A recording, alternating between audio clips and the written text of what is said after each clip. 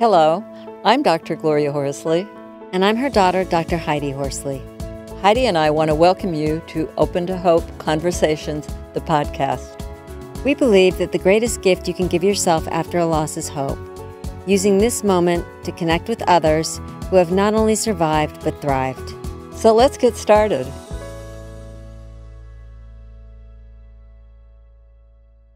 Welcome to the Open to Hope show. I'm your host, Dr. Gloria Horsley, with my daughter and co-host, Dr. Heidi Horsley. These shows are brought to you by the Open to Hope Foundation with the mission of helping people find hope after loss. Well, Heidi, we have got a great guest today, and I always love having people on that are involved in the theater because, you know, I'm a big theater buff. Heidi, you want to introduce our guest? I would love to. We're going to talk with Stephen Dest today about when art intersects with trauma and grief. And Stephen is an award-winning writer and director. He is the founder and head of the drama department at Neighborhood Music School in New Haven, Connecticut. He is a professor of film studies at the University of Connecticut. And we will be talking with him about a film he made recently called I Am Shakespeare, The Life of Henry Green. So Stephen, tell us a little bit about how you got into the film, why you made it, and about Henry. Let me start off right away with letting everybody know that. So I do have a background as a theater teacher and a theater director. And that's actually where I first met Henry. I knew Henry when he was in middle school doing plays and musicals. And he was such a charismatic, young, intelligent man. And he just had full of life. And he was someone that I continued to mentor, even though I stopped working in the public school system. I had another film that I'd completed before I made I Am Shakespeare called My Brother Jack. And when I was working on that film, I'd heard about Henry's shooting and that he had gotten shot. Wow. And at that time, I wasn't sure if he was surviving or not. Myself and many others, we knew Henry Green. What we didn't know was that he was living a dual life as renegade, this gangbanger. So here he was, Henry Green, this honor roll student, this young man who was sought after by the Yale School of Drama, Juilliard, and it's sort of, very much Jekyll and Hyde kind of life that he was living. And people who knew Henry Green, like myself, we were not aware of Renegade and the violent crimes that he was committing in the neighborhood, right down the street from the school that he was, like I said, he was the honor roll student. He was valedictorian, all these things. That's amazing. And so when I first started working with Henry, originally we were going to write together. And over time, it transpired that Henry's such a great speaker. And at that point, he was out there doing live events and talking about his experience and when he got shot and the life that he lived afterwards. He was 19 when he got shot. He went to school afterwards, after his recovery, and he got a degree in psychology. But at that time, no, he chose not to go to school because there were a lot of his younger brother and many others were being threatened, and he didn't want to leave the neighborhood. So he felt university wasn't, and he talks about it in the film a lot. He just felt like university didn't make sense for him. It probably made sense for Henry Green, but he was deep into being renegade at that time. And the violence started to really get larger and bigger, and ultimately came after him. He ended up being shot in the stomach by a 14-year-old boy. Wow. And then his recovery was remarkable. He had the intestinal transplant. No one really expected him to survive that. And not only did he survive it, he survived it for 5 amazing years. And he took those years, and boy, he did more in the last 5 years of his life than I think most people have done in their entire life.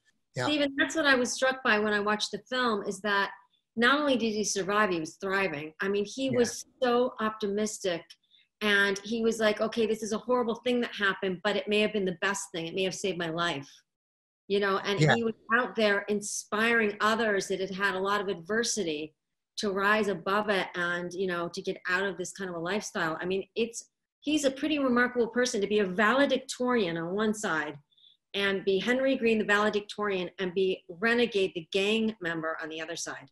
At the same time. Yeah. And it's interesting you said that, Henry often says, and he says it in the film, that in many ways that bullet saved him. Mm-hmm. That he was the life that he was living up until that moment was not good. And he knows that. He literally went into chronic rejection of his transplant the eve of our world premiere in New York City at the Harlem International Film Festival. He never made it to that event. And he lived for 9 months, but in a coma down in DC. I never saw him. I saw him a week before that at another event we had done, and that was it. And then I went down to the hospital to pay my regards with his family, but he was on life support at that point. Henry married while he was in the hospital. He married his high school sweetheart, Devaya. And so Devaya and I still stay in contact. I still stay in contact with the family as much as I can. It's been a difficult time for them. And they're proud of the film and the story that he's left behind. But, it's difficult. It's difficult. And it's difficult. How do you see that? What is difficult about it for them? I think the fact that he survived the shooting that night, and like we were speaking earlier about, he wasn't just getting by those last few years. He was living such a full life. He was so healthy, and I think it took a while for his family to kind of come to terms with that. I think they got to a place where I think they understood that his death was imminent when he first got shot, but he survived that. So to live with him for those 5 wonderful years and then to have it go so quickly, I think that was. I wondered, what's your own experience with grief and loss? A lot, actually. So a lot of my films represent that. It's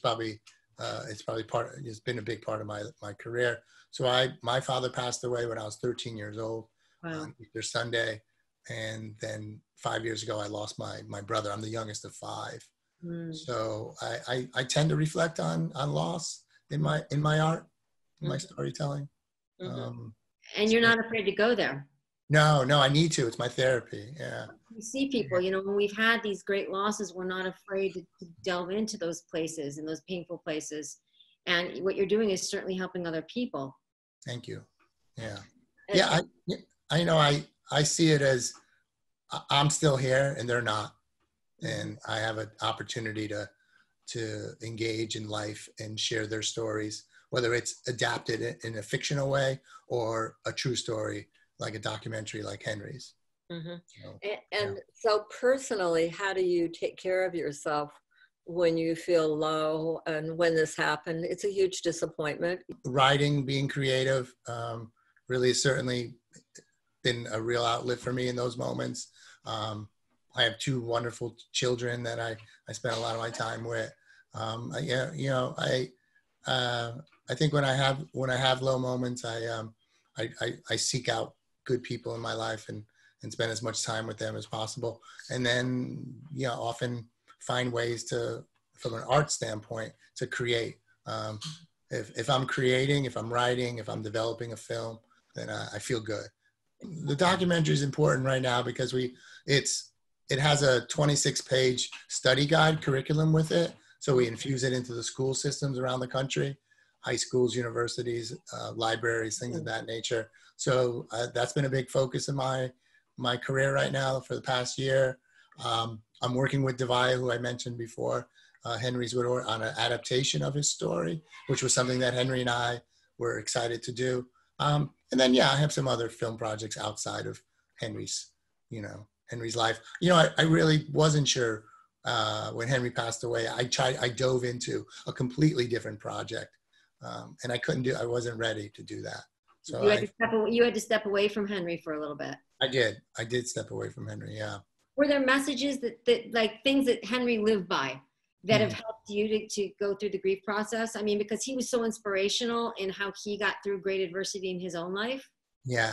I mean, so many things. I think I don't every day I think of Henry in ways to improve my life. He loved to work out a lot. If you saw the film, boy, for a man who's had a bullet in him, he's about as fit as you could get. Henry was very interested in the human body and how it connects with your mental health, and I've taken the lead on that. So I go to the gym a lot more than I used to because of Henry, and I think I also just his desire to to share his story with the community was something I'm a lot shyer in that way. So he's inspired me to go out there a little bit more, even doing something like this and being a little bit more open with my backstory. I think that comes from Henry, because you can learn from it and you could teach from it.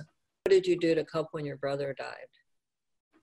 I had a therapist at the time, so I talked to a therapist to work through the grieving, mainly because I didn't do that when I was a little boy. I didn't do that when my father passed.